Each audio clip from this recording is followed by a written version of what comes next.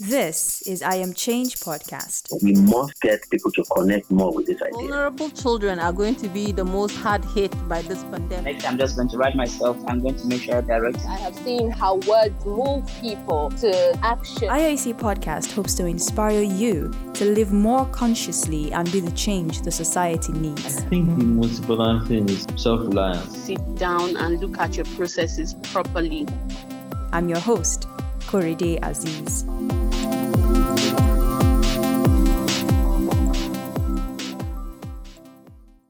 Kind words can be short and easy to speak, but their echoes are truly endless. Mother Teresa.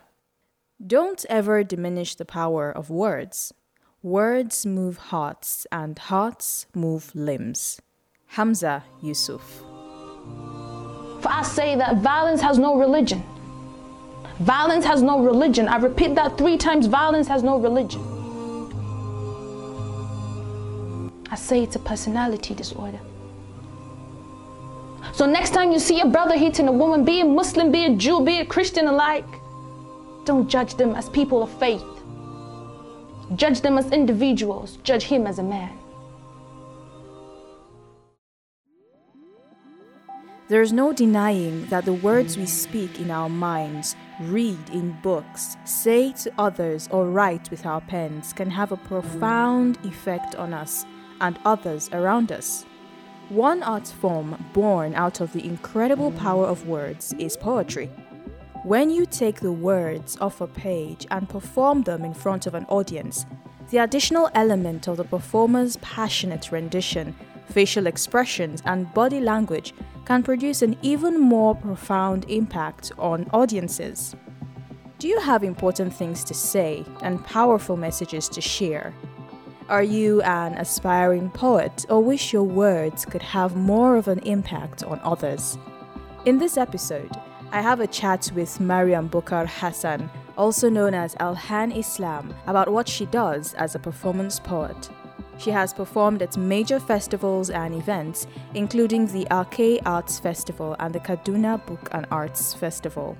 She shot into the limelight after she released a video of her poem on domestic violence, titled Violence Has No Religion. Alhan Islam is also the founder of Deen at Heart, an organization that focuses on the moral re-engineering of young people. Mariam, you're welcome to I Am Change podcast. It's really lovely to have you on. Thank you for having me. So first off, I want to know, how did you get the name Alhan Islam and what does it mean? So Alhan means melody and Islam means peace. But I just added Islam to the name, but Alhan on its own means melody. And the story behind the name is in 2 places. The first is when I was in school, there was Fatima Ali Baba and there was Mariam Adamu. And there was this Barbie cartoon that we watched. And then one of them, her name was Melody. And then they started to call me Melody. And then they were Alexa, and the other one, I can't remember her name. But basically, it came from a cartoon, and then that lady could sing. And at that time, I used to rap. Wow. Yeah, so they would call me Melody, and I decided to change it to Arabic. So yeah. All right, that's nice. And it worked out perfectly. Right, yes, it did. So from the bio on your website, you mentioned that you started writing early. How old exactly were you when you started writing? I think 8 years old, yeah. But then at that point in time, I didn't know what I was writing. But I officially found myself at 13. When you say you officially found yourself, what does that mean? I officially figured out what I was doing was poetry, and also noticed the potential of the power of what I was doing at 13. So I believe that words are very powerful. Do you agree with that? Oh, yes, I do. Why do you think that is so? Why do you think the words that we write or speak have such a powerful impact on people? I would say because when you look at the Bible or you look at the Quran, those are words, yeah? Yeah. And then they have direct impact on most people, on how they act and how they carry themselves. And then none of us has seen Jesus or Moses or Prophet Muhammad sallallahu alaihi wasallam, but we believe in them, we have faith in them from the words that have been left behind and the stories that we have been told. So almost, if not everything we know, come from story. And so words are used to convey those stories. And so that is the power of words.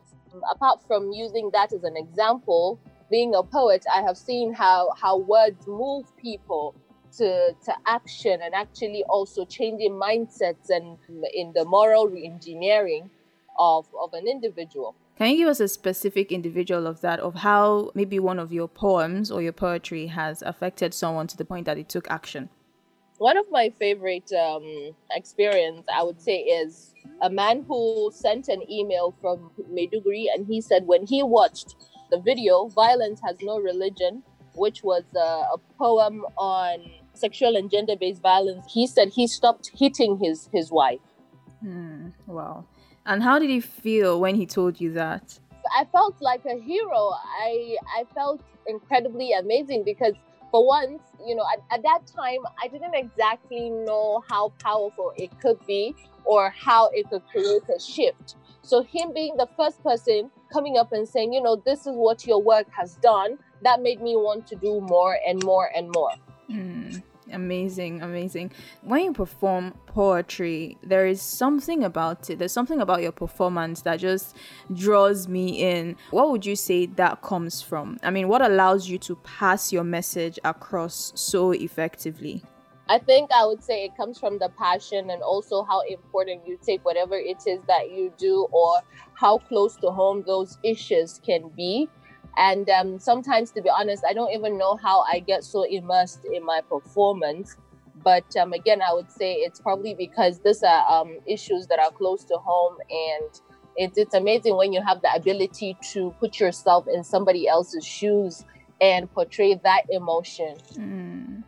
I mean, we talked about you when you started writing poetry earlier. But when did the performance part of it start, and how? It started when I was 16 years old.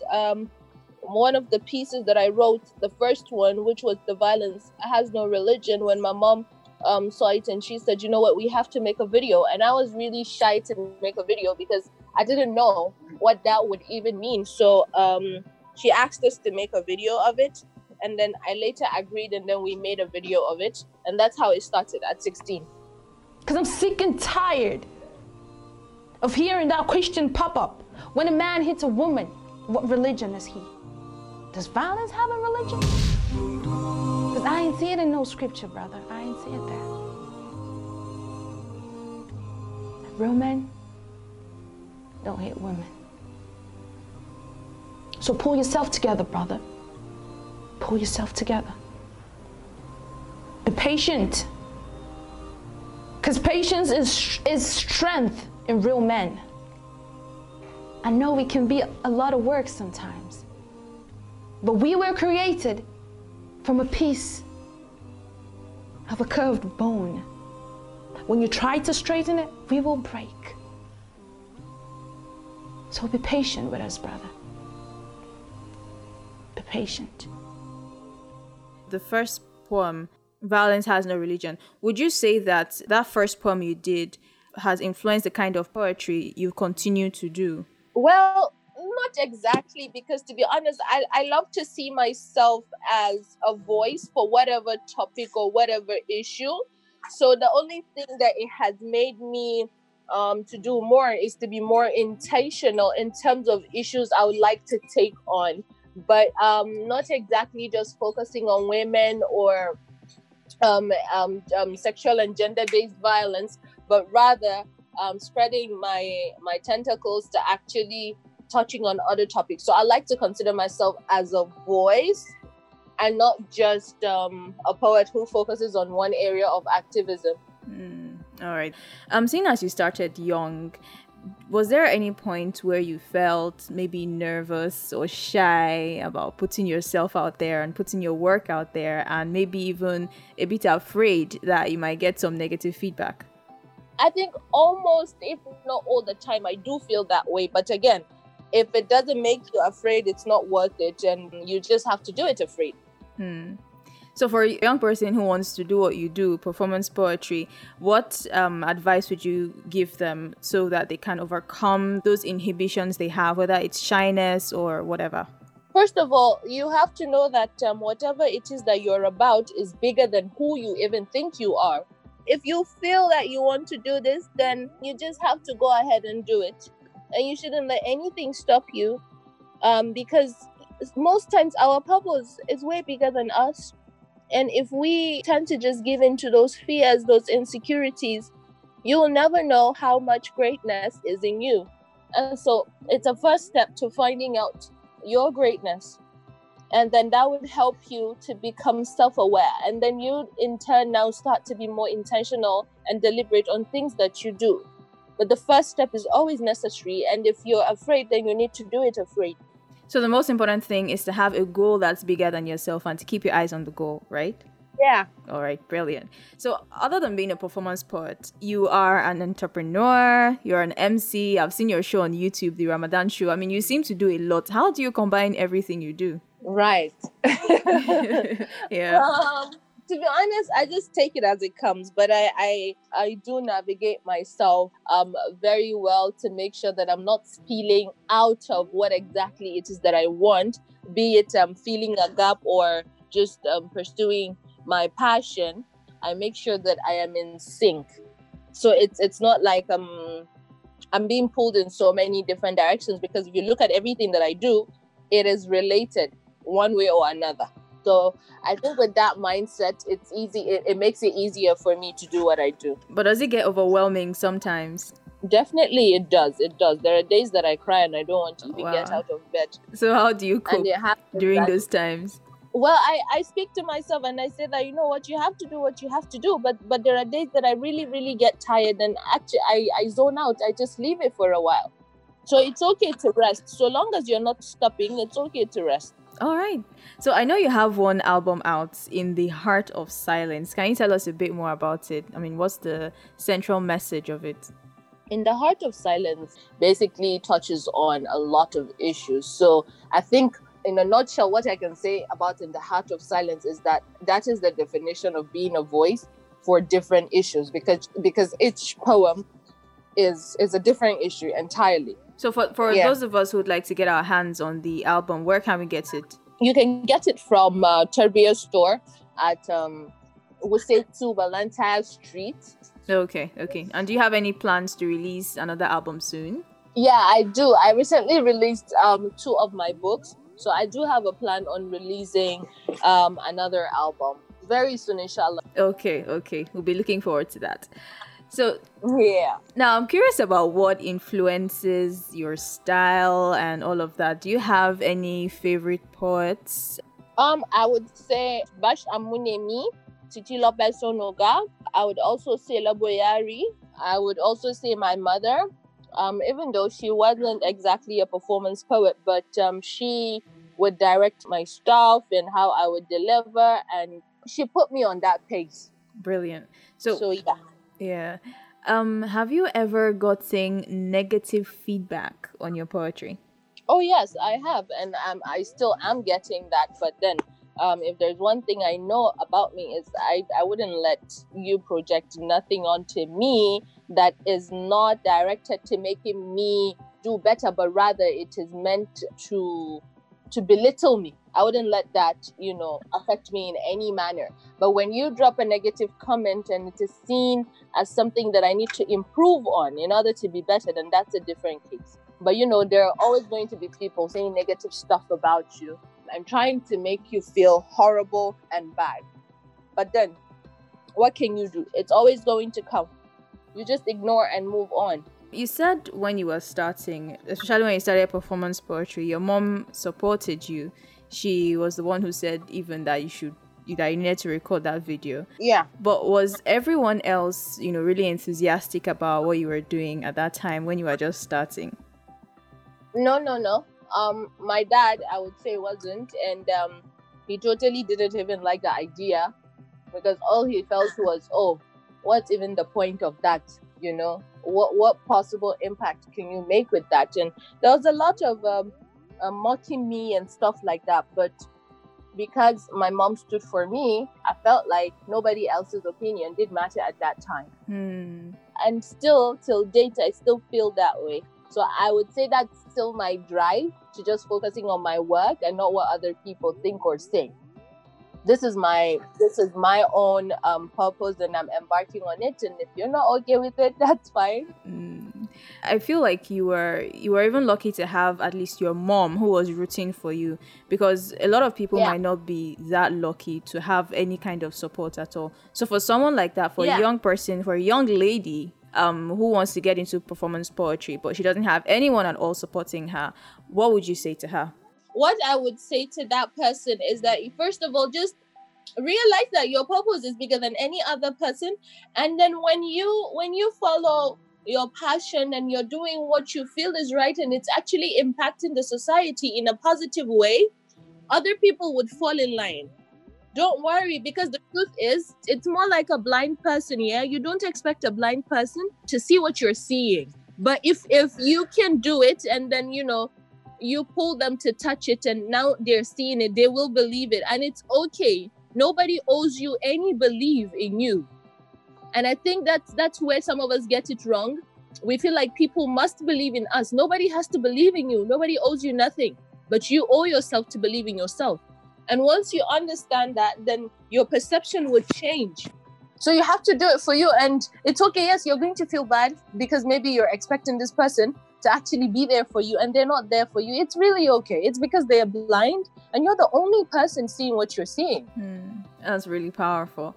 So for a young person, male or female, who would like to get into performance poetry, maybe they feel that they have a powerful message they want to share with the world, how would you recommend they start? What should they do first? Put your work out there. Just put it out there. Whatever little outlet you have, put it out there. It just needs to get out there. And do not underestimate having just 1 like or 2 likes or 3 likes. All you need is just that right like. That's it. That right like, that right share, and that's it. Okay. So do you think poetry is an innate talent, or do you think it's something that can be developed? It can be developed. When you have it as a talent, it's beautiful. But even at that talent, if talent doesn't work hard, then skill beats talent. But when talent works hard and then you turn it into a skill, that makes it more gorgeous. But that doesn't mean that other people can't learn it and that they cannot surpass talent. It's in how serious you take what you do and how ethical you are. All right. So if I want to learn as much as I can about poetry, or I want to become a performance poet, are there any resources you can recommend? Yeah, first, I do have a virtual tutoring center, which is Alhan Islam Tutoring Center. And then recently we are going into a partnership with World of Null Academy. So it will no longer be virtual, it will be a physical one. And then also you can read and you can take courses online. There are poetry courses online. Okay, are there any particular books or courses you would say we should start from? I prefer physical learning, So for me, what I was doing was when I do go to Ake Festival, there are workshops that you can attend there because they bring in poets, spoken word performance artists, and you can actually learn, one-on-one with them. And I prefer that. So yes, I know there are courses online, to be honest, but I cannot exactly recommend much because I am more of a hands-on person. So maybe they should try to attend the, Kaba Fest, Ake Fest, Lagos International Poetry Festival. Oh, okay. So you've been doing this for some time now. Would you say you have found your calling? Yes, I would say I have. And I mean, I've been doing it for 10 years now. Wow, 10 years, that's a long time. But if there was anything else in the world that you would love people to know you for other than poetry, what would that be? Tea. Oh, yes. You have a tea brand, I remember. Yeah. Mm-hmm. A tea connoisseur. Okay. So, that. Okay, brilliant. So are you currently reading anything right now? Any book? Not exactly, to be honest. I have finished reading it, which is there's a Lunatic in Every Town by Bash Amunemi, which is a poetry collection, but I finished reading it. Just finished it like a week ago. And what was your favorite thing about that book? Akwanga, the poem on Akwanga. That's my favorite. Okay, all right, that's fine. Do you have something important to say? What's stopping you from speaking up and sharing your thoughts? Are you shy? Afraid, maybe? Don't be. Remind yourself that your purpose is bigger than you. You never know whose life might change because you shared a message they needed to hear. And now, our quote of the week. It's only after you have stepped outside your comfort zone that you begin to change, grow, and transform. That one is by Roy T. Bennett. Thank you for listening. IAC Podcast is on Facebook, Twitter, and Instagram. On Twitter, we are at IAC_podcast. On Facebook and Instagram, we are at I Am Change Podcast. Share this podcast with your friends and please rate IAC Podcast on Apple Podcasts, SoundCloud, or wherever else you listen to podcasts. That way, more people can find us. Until the next episode, continue to be the change you want to see. I am Korede Aziz.